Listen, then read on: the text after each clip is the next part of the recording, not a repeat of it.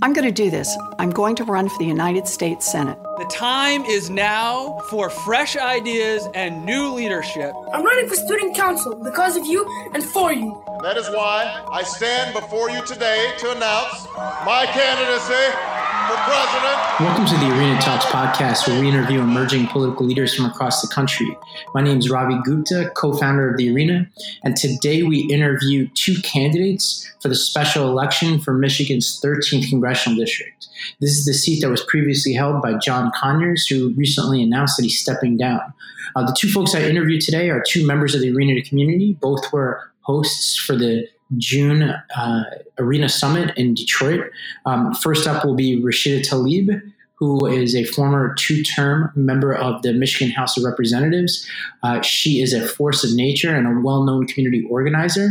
And then next up is going to be Ian Conyers, who's one of the youngest ever elected members of the Michigan State Senate, and who's been an energetic voice for change on the ground in Michigan and in Detroit.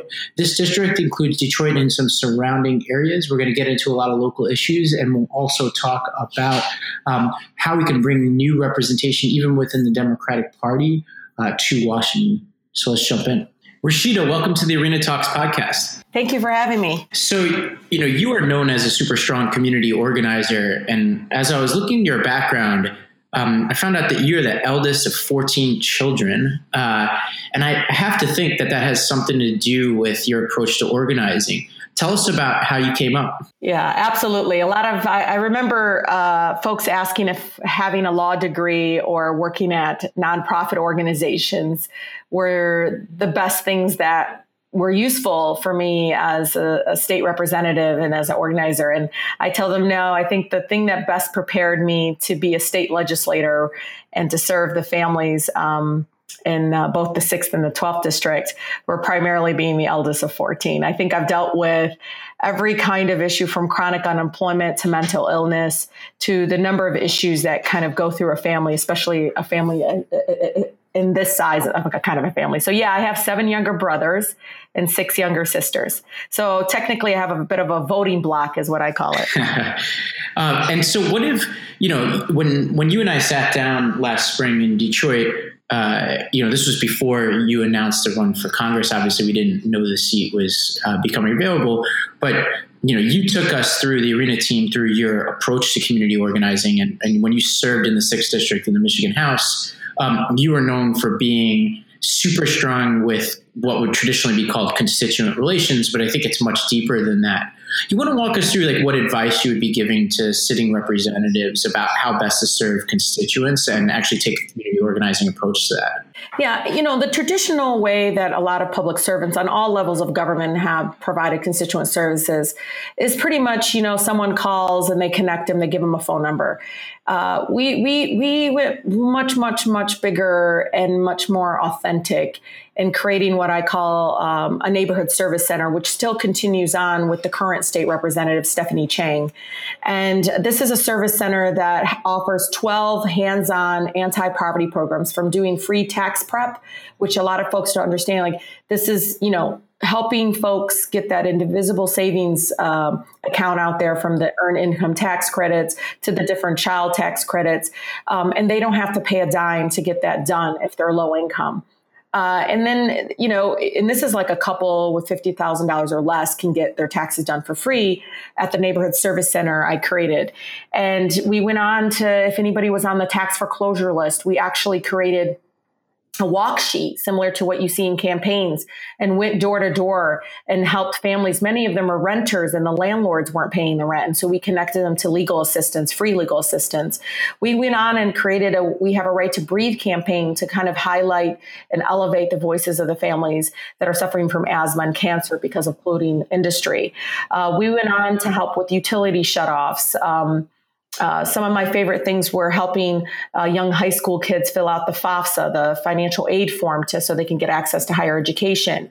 And the list goes on. What I thought, was, me being more of a social worker at heart and getting people through everyday issues, I think was as critical as passing any bill I could ever pass through, and I've passed several on consumer protection issues. And all those ideas for those bills came from the Neighborhood Service Center and the different challenges that families came in with, from mortgage fraud to not being able to get a tax exemption because they don't have taxable income. I mean, things like that were barriers and walls that were built around issues or around opportunities that helped better their lives.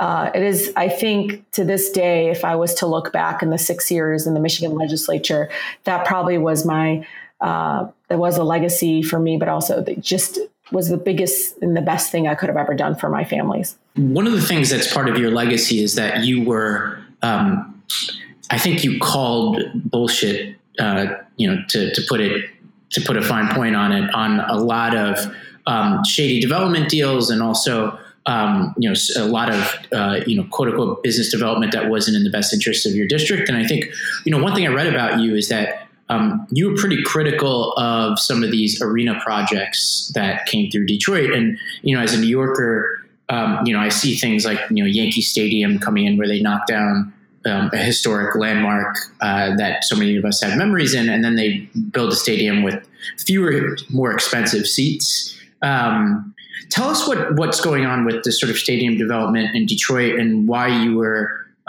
critical of some of these projects while you were in the legislature. Well, I served on the Appropriations Committee in the Michigan legislature for 6 years and was Democratic vice chair in my last term. And one of the things that I saw is what I call bleeding out of school aid fund, general services, which really helped with city government, supporting city government, garbage pickup, things that really do impact people's everyday lives. And it angered me, especially because our city at that time, City of Detroit, was before the bankruptcy was filed. We were suffering tremendously. We had a hard time paying people's pensions. We had a hard time. We had what we called, days. So we had 4 days instead of 5 days of city government opened. So on Fridays, they'd close down to save money. I mean, things that really did impact our lives. And then around the corner, it started off with Marathon Oil Refinery, which is the only petroleum oil refinery, and the state was right in my district. And what you need to know is they were bringing tar sands in from Canada, the most crudest oil. I mean, it's crude oil, the dirtiest coal, right into our backyard to process. And they came to the city council and they said, look, we're going to create 100 jobs. And at that time, yes, there was desperation for jobs, but they gave them a $175 million tax break, basically $175 million we were not going to collect in the city for an expansion to create, to process the tar sands. And at the end, when we looked back, and this is when my eyes kind of opened up to these big corporate welfare and tax breaks, was we only ended up with 15 jobs. If you calculated that, that's $11 million per job. And we never clawed it back. And those kinds of broken promises that happen. First of all, I don't think I would have supported $175 million for just 100 jobs. I would have went beyond that. But then right around the corner, a month before we filed bankruptcy, here comes a billionaire. I mean, this guy built basically an empire, Little Caesars, pizza, and, wanted to build this, huge hockey stadium / entertainment center. And fine, you're a billionaire. Go build it yourself. Instead, he got in the line, in the corporate welfare line, and I think he knew that we were going to file bankruptcy soon. I think he was on, in the back rooms and knew that it was around the corner. And when they asked for the tax breaks, I was the first one to stand up and say, hell no, bullshit, because $18 million of that money for the first year was going to come out of classrooms. And we already had over 30 schools closing in Detroit public schools. And every around the corner, when one school closes, it ruins a neighborhood. It, reduces access to my kids to get better education. I mean, you name it, it impacted us directly and immediately. And the injustice of it, the harm, and that it caused to sit there and give this man, this company, this mega $1 billion company, basically $280 million of our taxes to build a for-profit arena where you can't even park there, but for $40, you know, tickets, everything. We don't get anything back in return. Did you know that he said, oh yeah, I'm going to hire 51% of Detroiters? They didn't even get to 30 or 35%. And we still never got that money back. And so, you know, one other family that you've taken on, it looks like you've basically taken on a who's who of billionaires in the Detroit area. And one family that I hate bullies. If anybody knows me, I don't like bullies. You could be a billionaire, but you know, don't come and target us and take from people that don't have. That's the only problem I have with billionaires. Yeah. And, you know, one thing, you know, as we were doing research and traveling around Detroit ahead of the Detroit Arena Summit, you know, my friend Chad was taking me around one neighborhood of Detroit and showed me this bridge. And he started to explain to me that this bridge is privately owned bridge to Canada. And as I was reading about your work, it seems like you've taken on this family too, who owns a privatized bridge, and you've pushed them to make more investments in the community. You want to tell us a little bit about what's going on there? So this is a really important bridge. It's an international crossing to our number one trade partner, Canada. And, you know, for us to even build one car in America because of NAFTA, a truck has to pass over that bridge 7 times. Well, you know, having an international crossing seems cool, but for a neighborhood with 1 of 5 children having asthma and, you know, hospitalization among adults for asthma attacks is like 3 times higher. Understand that 10,000 trucks every single day going through a neighborhood is harmful and dangerous, especially when this privately owned, you know, this is a family that owns this bridge, actually got federal money to build an interchange connection to basically have those trucks go directly into the interchange. Instead, he turned around, and then I'm not making this up. He actually went to jail for 1 day. It was a big party in my district when that happened, because he decided to build a duty-free Sam's Club, Costco-looking warehouse and 3, you know, tax-free gas stations on the bridge plaza instead of the interchange connection. He refused to build it. And he also began to build a second span without the environmental clearances. So he got, you know, his permits got suspended. I mean, the long story is at the end, I mean, he tried to recall me, basically tried to buy off the legislature, and he did. In one instance, we weren't able to get the community benefits agreement language passed, primarily because of his money, which is ironically he gave to Tea Party conservatives, as well as some of the progressive kind of organizations, not realizing that he was playing both of them. But the point being is, no matter how many zeros you have towards the end of your income, you should be able to follow the law, and you should be able to follow through on your promises, just like you do any contract. And so when you first ran for the 6th District in Michigan House, it was a pretty crowded race, and you emerged, I think, to some people's surprise, in a district that's super diverse, and you won and then were reelected. And now you're facing what is shaping up to be one of the most crowded fields in the country. Tell us first, what made you successful in that first race, and what's your strategy moving ahead now in this congressional race, bigger race, higher profile, more expensive? What are you going to apply from that first race to win now for Congress? Well, I don't underestimate the human direct contact. A lot of people do. You know, mailers are fine, calls are fine, but actually being on someone's front door, talking to them so they can get a sense that, you know, you're going to work hard for them, that is irreplaceable. No amount of mailing, robocalls, polling, you name it, that comes with any campaign can replace a direct contact and conversation you can have with a family that votes. And so that's going to be the center and core of what we do in this campaign. Obviously, we want to raise enough money that we can hire, you know, a dozen field organizers that will be joining me to door knock the district at least twice. Every single community. I mean, there's 12 communities. Many people think of this only as a Detroit district. It's not. There's 11 other cities that are encompassed into the 13th congressional district. So we're going to outwork everyone like we did in 2008 and made history there. And, yes, there are people with name recognition, but all of that can be completely replaced when you have that direct human contact. People to this day, they don't know how to say my name, but they remember how they felt, and they remember the way I served, and they remember the work product, what I've been able to produce and what I've been able to do, and the fact that I haven't sold them out, not once. And so, in talking about people being sold out, I think as frustrating as the Republicans are, we obviously don't have the right Democrats in power either. And so as you think about what you want to do in that first term in Congress, what are some of your priorities, and what would it look like to take that same fight that you've brought to the 6th District in Michigan and as an advocate outside of office? What would it look like to take that to Washington? What are your priorities? Yeah, it means going beyond just the voting. So many of my colleagues, even in the legislature, and I can imagine right there on the floor of the Congress, is that many people will vote the right way and then go home.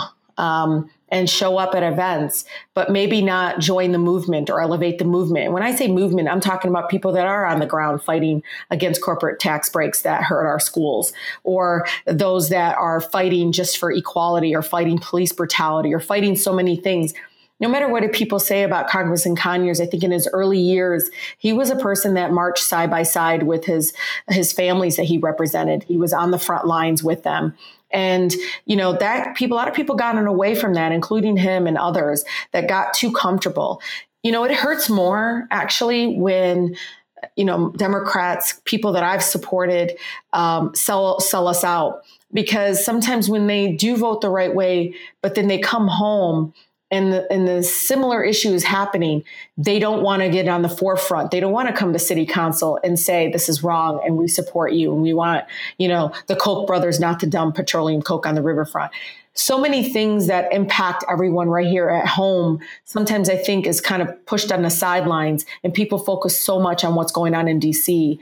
And so people will know and feel fully represented at home, as well as having a fighter in DC. As soon as I get there, they're going to sense that. Look, I've told this to many people too. This is about electing the jury that will impeach Trump. And I would make a heck of a juror, because not only will I be there fighting in DC, but I'll also be at home elevating and engaging people. When Trump won Michigan, it was devastating for our state to go red for the first time since Reagan. And if you looked at the numbers, if we increased voter turnout in Detroit by 2%, we would have won. And I think about that a lot, because even though this is a safe Democratic seat, and when I win in August, I'm not going to stop. I want to pull out as many people as possible in November elections and motivate and inspire them to come out. That's what people want us to do. They just don't want us to be the typical go there, vote the right way, come home, come to, various things. They want more. And so tell us, you might not be ready to share too much, but tell us how the race is going so far. What can you share about what's happening out there? Well, what you can know is that it is crowded. There's obviously the establishment in the Detroit area is getting behind one, and this is typical, behind one candidate over the other. But you do have, a lot of people know that there's two Conyers in the race. There's a former state representative who actually works for Matty Maroon, the man that owns the bridge. She's a lobbyist for him.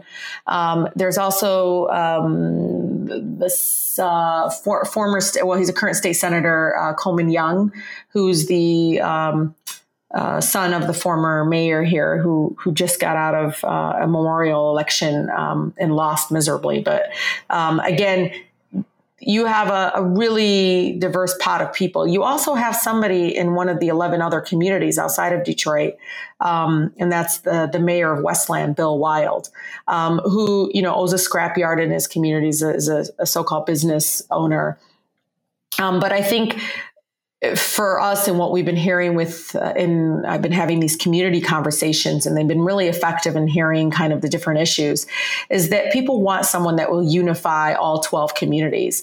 And I think out of all of the candidates, I'm the only one talking about that, or at least talking about all 12 communities versus many of my colleagues only talking about Detroit, and one of my opponents only talking about his backyard. I think in closing, I couldn't help but ask you about this. I heard you're proud of it, so I'm going to ask you about the time that Trump came to Detroit in August 2016 before he was elected, and you interrupted his speech to ask him a question. So I wanted to ask you, what did you ask Trump, and what motivated you to interrupt him? Well, I asked him, has he read the Constitution? I just kept screaming, have you read the Constitution? Read it. And, this is the background story, is that the Detroit Economic Club, for the first time in history, had decided to get rid of the question and answer period for that convening, which was less than a couple miles from my home. And it wasn't just me, it was 11 other women. And when I got the call from different organizations, including Michigan United and others, that said, hey, we got tickets. Would you like to go and join these women? It would give them confidence. I was really scared. I think all the other women were really scared. You should know 7 or 8 other women stood up before I did. We had every 2 minutes somebody interrupted him. Obviously, me being a former state representative got a lot of the media attention, but every single woman there inspired me. Many of them were pushed by the crowd, hair pulled. One of them got really shoved like a fist right into her back. And every single woman stood up, many asking about sexual harassment, many asking about labor issues, many asking about, just the issue of compassion and equality and not being racist. And, you name it, it was brought up. But it was 12 women total, including myself, that stood up to Trump. And yeah, I was very proud of being able to do that. But even my own Democratic, colleagues and stuff were like, why did you do that? You didn't need to do that. And I'll tell you, when we look back at this time, this really critical time in our country right now, silence is not an option. And you hear it a lot, but I mean it. This is a very dangerous man that is in the Oval Office right now, and trying to be all critical about somebody standing up and interrupting and doing this and that. This is the least I could have done myself. I want to do more. I want him impeached. And so in closing, tell us how folks in the ARENA community can get involved in your campaign. Absolutely. I mean, this is going to be doors and dollars. And many people that probably know about the work of ARENA know that they've gone to training on how to run for office. That's really critical. So people can go to rashidaforcongress.com and donate and share the information. Tell a lot of people about, if you have family in Michigan, ask them to come and volunteer.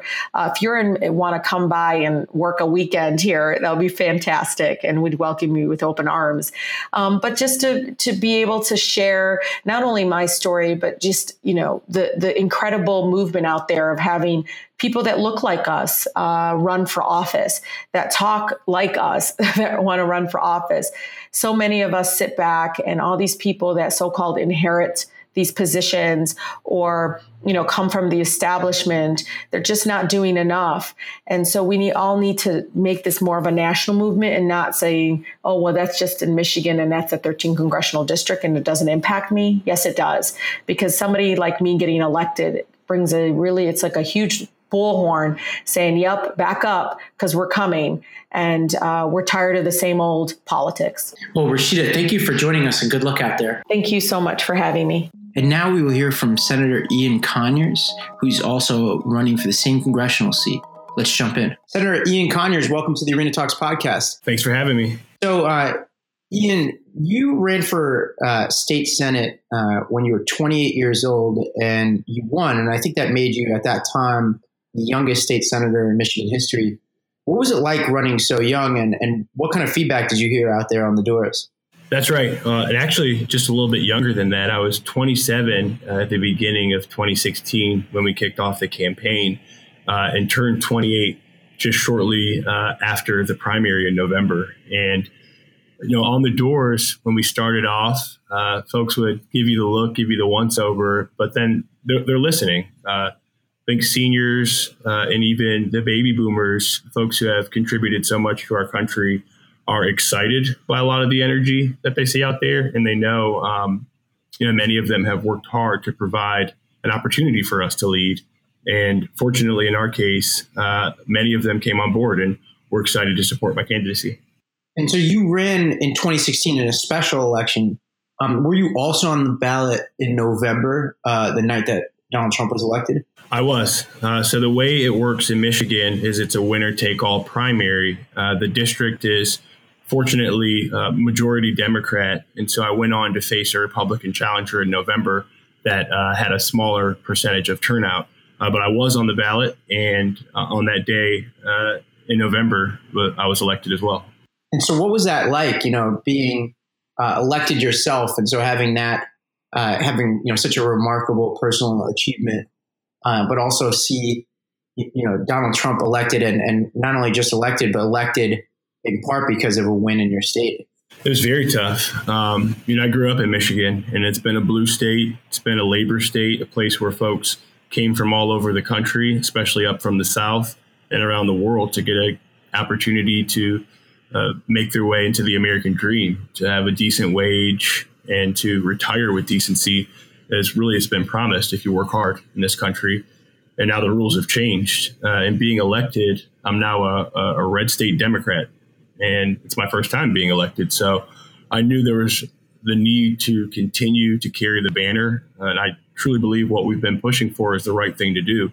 And it's been really exciting since then, kind of a low point in early November and early January, to see our states in such really disarray and shock is the way to describe it, to building, to reaching out and to encouraging more people to run, and to reaching out across state lines around the country to see what's been successful has really helped in our state as well. And so before we talk about your run for Congress, tell us a little bit about what's been happening in Michigan in the state legislature. What's the sort of partisan breakdown in the state legislature, and what are some of the Democrats' priorities, and what have the Republicans been able to do since you've been there? So I serve in what's called the trifecta government, which is they own the House, they have the Senate, and they have the governor's office. And in the Senate, I serve in a 2.5 to 1 minority. There's 11 Dems and 27 Republicans. And essentially, they'll come and jeer a bit and say, why do you all even show up? And to us, we show up because the issues that matter to us are the issues that have built this state. And there's been a constant attack ever since getting here, almost unbelievably, on the first responders, on teachers, on the pensioners, folks who have contributed to our state for their entire life. We've had 2 or 3 swipes from this administration, seemingly really emboldened by the 2016 election, to privatize each and every aspect of our lives, taking from schools, taking from infrastructure. Michigan, we have for far too long gone without investing in our roads and bridges.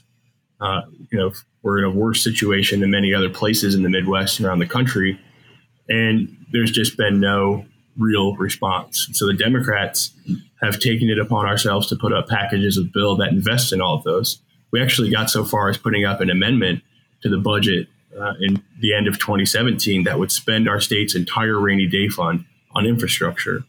Additionally to that, we focused on water. The whole country knows about, really the whole world knows about the tragedies in Flint. We're finding out that's just scratching the surface. There's lead in all of our major cities in the piping that goes up into your home. And additionally, there's been some instability in the ability of folks to pay. In Detroit, before the 2016 water shutoffs, we had the 2016 Flint water crisis.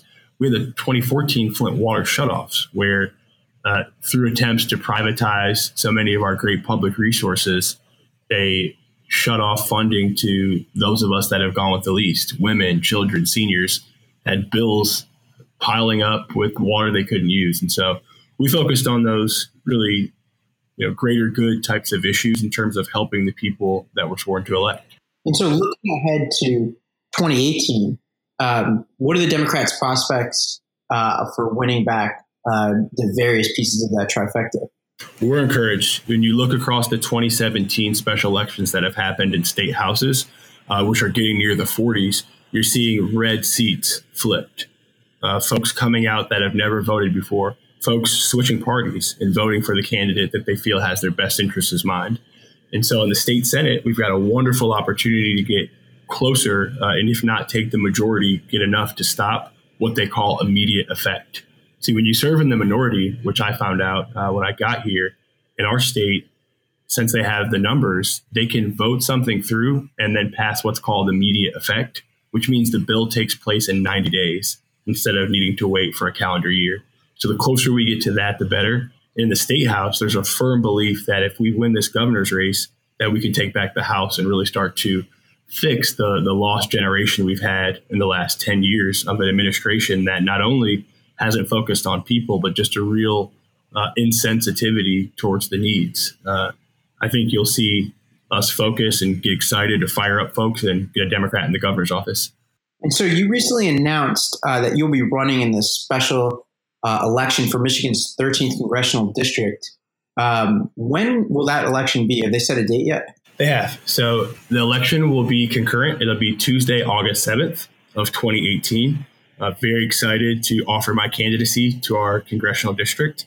I started off before running for state rep and then state senate as a precinct delegate. One of the lowest levels of activism you can get in elected office, and went after that to be the treasurer of our congressional district, which was a great task in 2015 of getting together with the mayors from each of the communities that are Detroit and really our surrounding western suburbs. And so it was those same folks within the organization, the grassroots folks, that encouraged me to step out there to lead in our legislature. And I'm very confident we'll have a lot of their support in this next endeavor to lead our congressional district and become a part of a delegation that needs to have a clear and strong voice about the needs of Michigan people, considering the administration has taken such serious swipes at key needs in our state.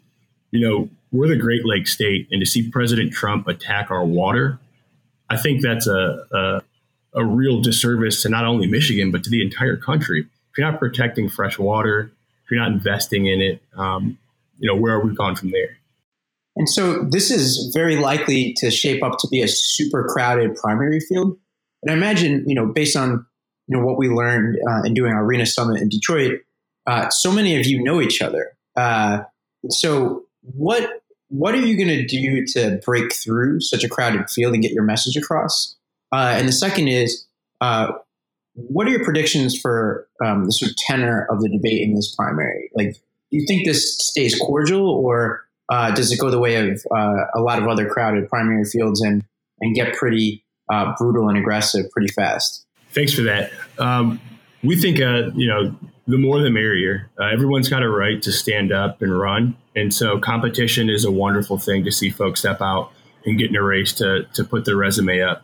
And our hope is that each of the voters in the 13th congressional district examine their commitment to public service, examine the record and the ability and skill set of each of the folks running. And with that, it reminds me of our first primary, shotgun start, a large crowded field with former legislators in it. That's the kind of race we like. And when I started off running, actually before the state Senate seat, I was running against an incumbent Democrat for a state rep seat.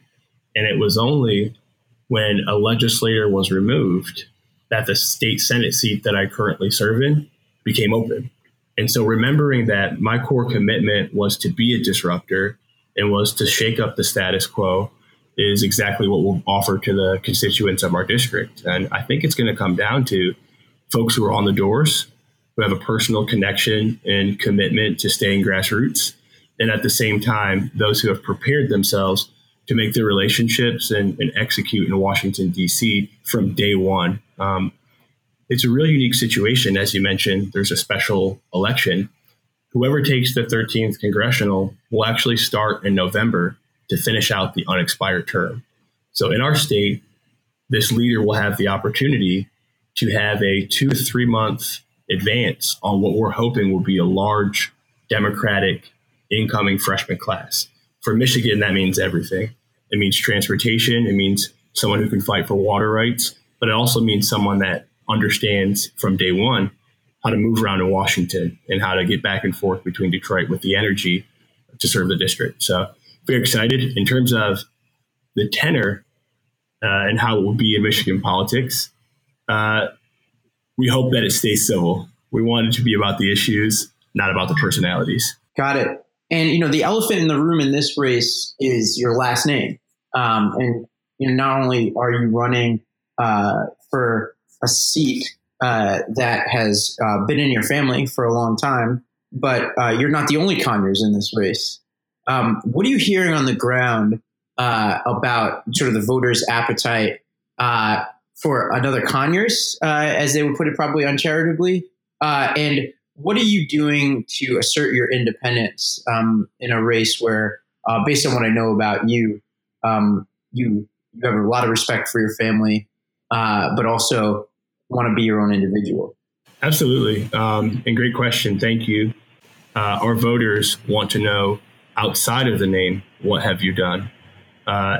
Fortunately for me, I've got the chance to have had these relationships with folks for a long time. And the good news there is they know outside of being a Conyers, I'm one of 8 brothers and sisters. I grew up very differently and know what it's like to personally go through some of the issues their family's facing. I know what it's like to not have mom or dad have any savings, to look at that FAFSA form and say, really? No savings? To be able to pay for college. I know what the issues that face Detroit are in terms of the struggle against really tough lacks of public safety and the issues that have plagued Detroit for a very long time. And so for me, it's been really to the national level, explaining who I am and letting folks know about my history, not only as a Detroiter, but as, a brother, as a family member there. And with respect to the appetite for that, it's very strong. The favorability of the commitment to service, not only of the congressman, but of his father. Folks remember, in the times of need throughout this country's history, folks have stepped up into that void. And so I'm excited for them to look at it as, it's a family name, but at the same time, there's an individual behind it. And on the doors and in the senior buildings and out in the community, that's been a very, very positive reception. To speak to the wit and the ability of the Detroit voter, of the 13th district voter, I always say they don't need a laugh track. If you look at them electing Mayor Mike Duggan, which was an unbelievable election, our seniors, they read between the lines and they know who's been there for them and who's got a great plan. And in terms of, in the event that anyone with the same last name or not got in our race, I trust that they'll do the same thing. Who did you see? Who's accessible? Whose cell phone number do you have? That's what makes a difference in Detroit. Yeah. And I think, one thing that you might hear out there on the trail is in running for Congress, and you're still a state senator, I think some folks might wonder, how are you going to be able to balance the two? So tell us a little bit about, I assume you're going to stay in the state Senate. How are you going to be able to stand up a campaign in such a short timeline and effectively represent your constituents in the state Senate? Sure, absolutely. Great question. So in our state legislature, we're 3 days a week from 10 a.m. to 12 p.m. in session. So Tuesday, Wednesday, Thursday. And what we've done to really make sure that we're not jumping off that boat is to make sure that our core constituent services shift of the staff have been all in district. And so the second that I decided to get in this, I made sure that we ramped up on constituent services within our district, making sure that the needs of our folks are met through and through. Now, I happen to have a large percentage of my current Senate district inside of the congressional district. And so it's serving the same people who I will seek to serve at a higher level. And standing up a campaign, it's been a grind, but a positive one, as in anything that's worth going for. So we are up in Lansing in the state capitol during the days, and making calls on the road on the way home and knocking doors once we get there. But that's the type of energy and the pace that you'll need to serve our district in Congress. The drive back and forth between Washington, D.C., or the flight back and forth, rather, it can start to wear on you. And our constituents need to know that who they're sending to Washington has the energy to get the job done and to make those rounds. And so it's training for leadership on this side. If you can make it back and forth to the State House, then I'm sure you can make it back and forth between here and D.C. Got it. And what is it like trying to raise money for a campaign that's a pretty safe blue district on a super abbreviated timeline? So you start with friends and family, folks you've known, folks who know you, have watched you grow and have been supportive in the past. For us, that's folks who jumped in a crowded state Senate race where they had some real choices to support me over a candidate who's actually the dean of the Michigan House. My first race, I ran against a man named Fred Durhal, who's very respected senior member of the Michigan legislature. And he'd always use the analogy, you have the choice between the seasoned veteran or the rookie. The seasoned veteran or the rookie. Well, fortunate for me, the seniors said to put in the rookie. And building around that, showing that all that they've done and contributed to is for us, has been really the message we've gone forward with. Now, in this race, being in Washington and back and forth there, we've learned it's as much about blocking as it is catching. You've got to get out there in Washington, D.C. and meet the folks who know what it takes to put through legislation from a Democratic agenda. And so back and forth between there has been interesting.